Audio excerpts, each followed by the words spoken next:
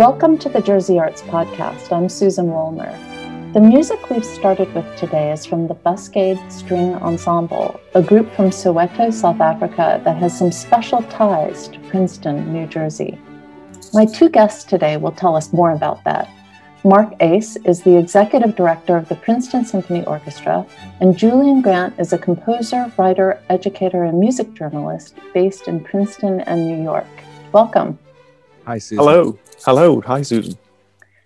Mark, let me start with you. You are from South Africa yourself. What is the Buskaid String Project? When did you first learn of them, and how has the Princeton Symphony Orchestra gotten involved?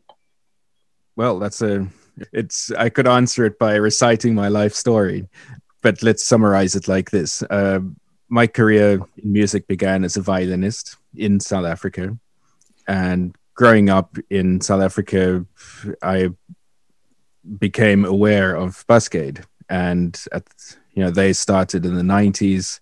I was studying at university starting in the late 90s. So this was something that was happening contemporary to my career in South Africa, albeit on the other side of the country. But I gradually became aware of them. I started working professionally, playing in a string quartet, and we were very involved in various string projects around the country. But there was always this talk of Buskaid and knowledge of Buskaid as being an absolutely shining star in everything that was happening in the country. And as time went on, I got to know a number of alumni of the program. They became colleagues. And so just always this awareness of this work that was being done.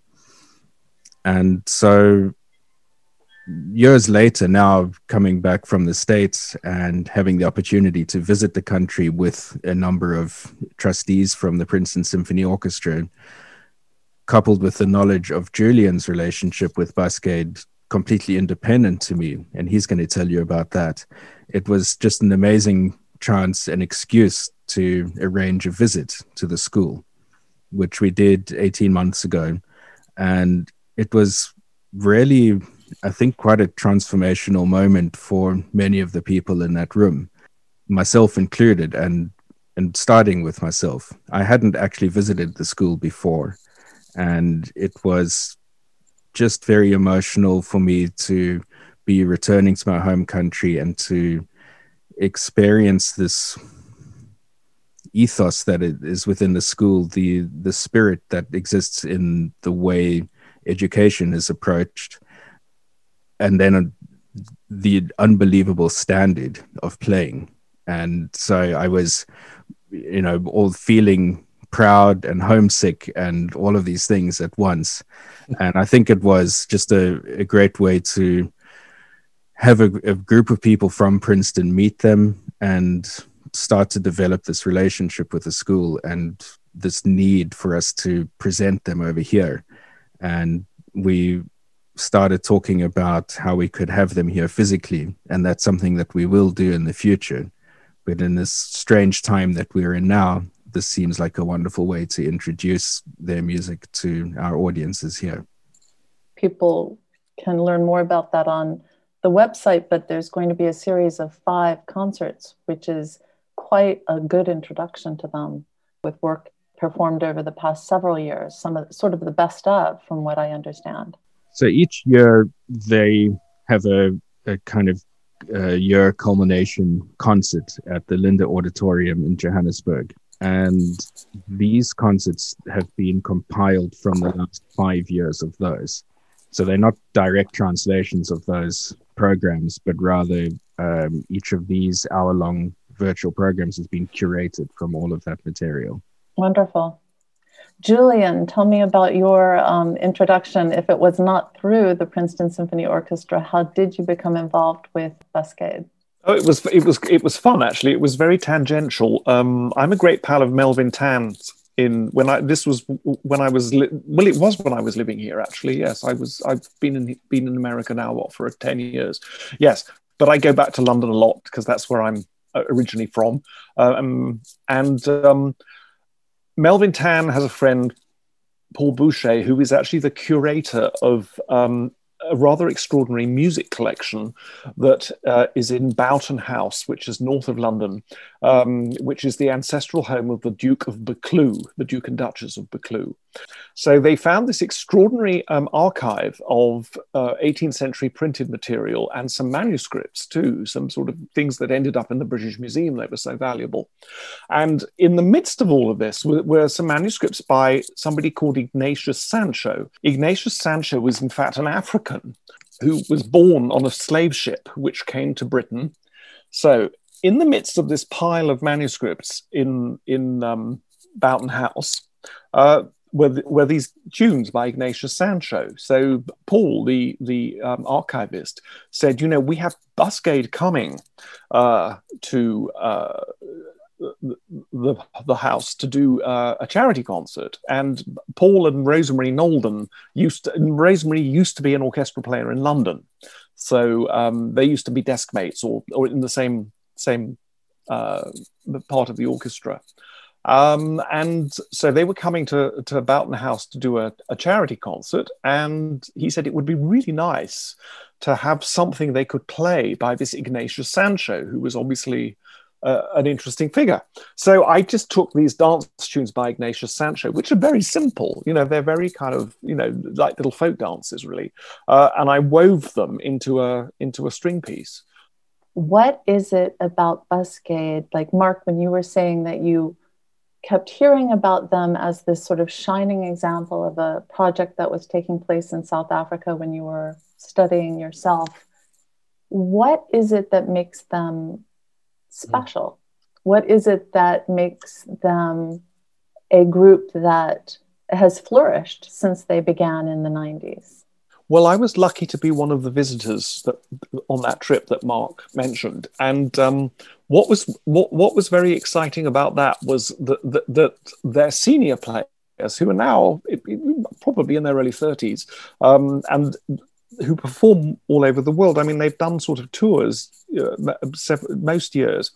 Their senior players are still on the scene, a lot of them. They're there, and they now sort of take on the tuition. And Rosemary is a real sort of didact. I mean, she says, I have to be. She said, I have to be very, very strong about discipline.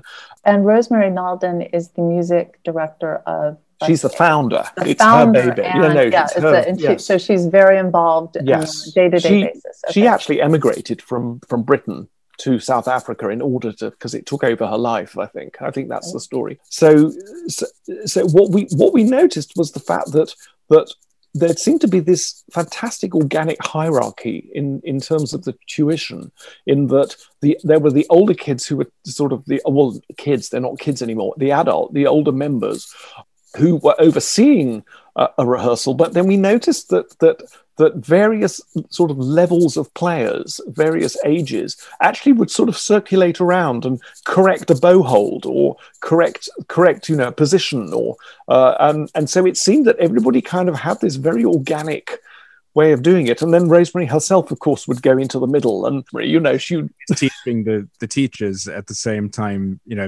giving them tips on what they've just shown to the kids at the same time as correcting things for the kids. But everything is done with love. It feels like a big family.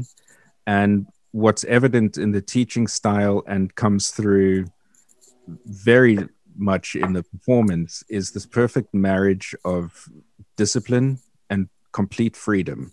And that comes through in the physicality of the playing, and also in the phrasing and this, the stylistic playing that is appropriate to Baroque style, to classical music, to pop tunes that are done. And there's really not too many ensembles you could think of that really display that kind of versatility.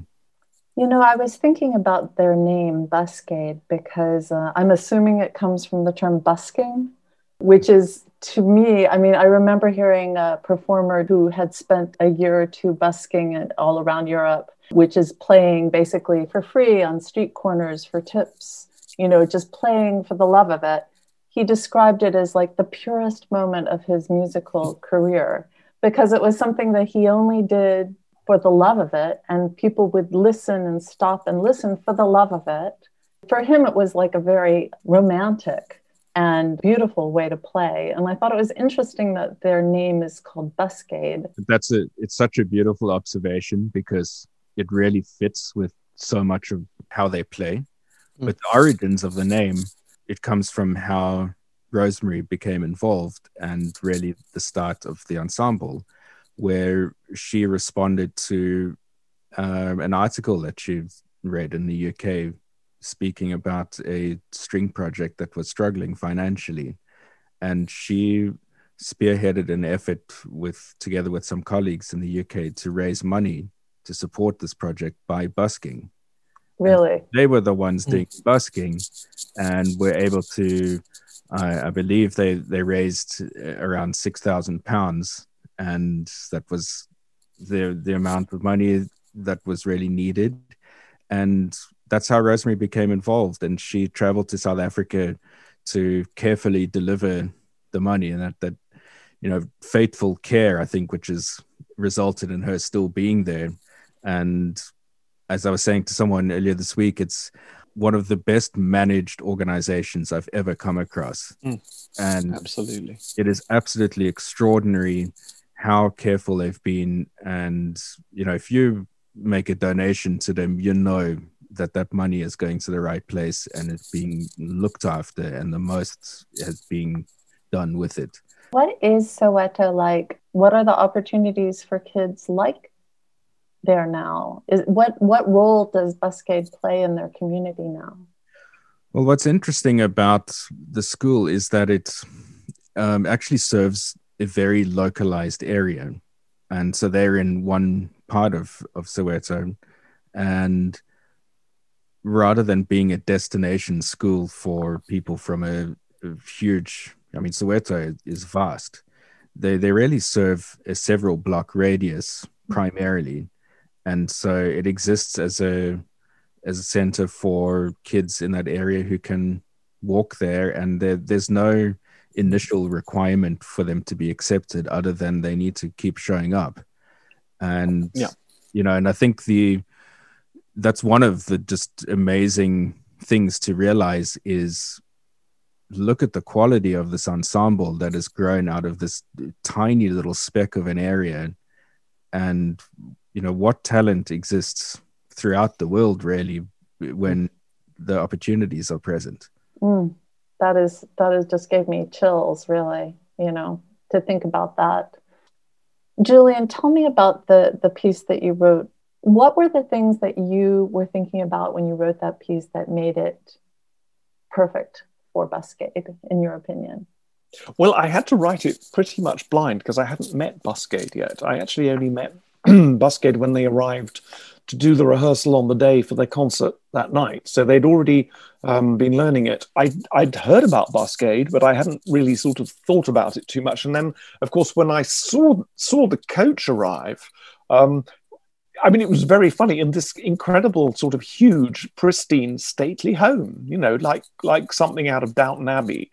And then all these kids got off the bus and were such sort of fun and they were on their kids. A lot of them, they were unruly kids, and then to hear the rehearsal for the first time, I just thought, my goodness, the actual sort of stylistic acumen of this playing. It was just an extraordinary thing to hear. And then to sort of hear how they would unbutton and sort of do the sort of quella, the sort of... What is is quella?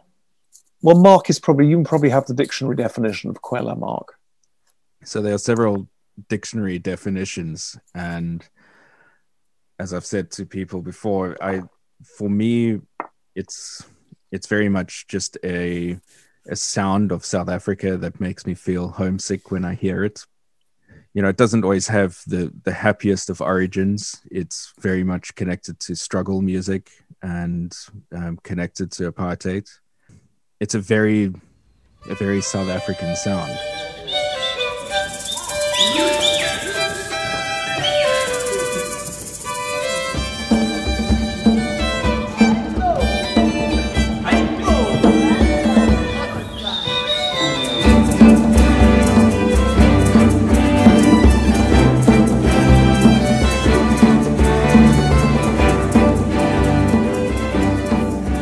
One of the things that really struck me when I was watching a couple of YouTube videos of Buskaid was not only the wonderful playing, it's sort of like very engaging, but they have such a playful on-stage presence, dancing sometimes, kind of a lot of interaction between the players.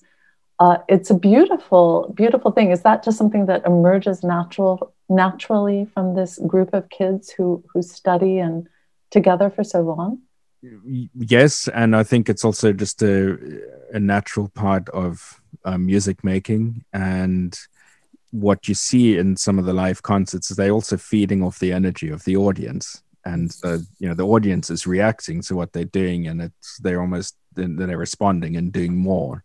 And so that's just a wonderful thing to see as part of the live component. It's a wonderfully sort of, when you see it live, there's something sort of fantastically relaxing about seeing music making of that sort of effortlessness. They have everything within their fingertips and everything, and then they can sort of be whimsical and choreograph off the hoof. It's great. It's really, really fun. It's beautiful. Thank you so much, Mark Ace and Julian Grant, for talking to me today. I think this series of concerts is really wonderful. And I am also very much looking forward to when they can come in person to Princeton, because that will be something not to be missed. Sure. So thank you. Thank you. Buskaid, A Musical Miracle is a series of 5 on-demand virtual concerts presented by the Princeton Symphony Orchestra. The first, Brilliant Baroque to Cool Quella, is available January 29th through 31st and features Julian Grant's composition. The second, Soulful and Scintillating Solos, will be featured February 26th to 28th, followed by 3 more concerts towards the end of the next 3 months. All feature Buskaid-trained musicians as soloists and are directed by Rosemary Naldon, founder and music director of Buskaid. For more information, visit princetonsymphony.org. Thanks for listening. I'm Susan Wollner for the Jersey Arts Podcast.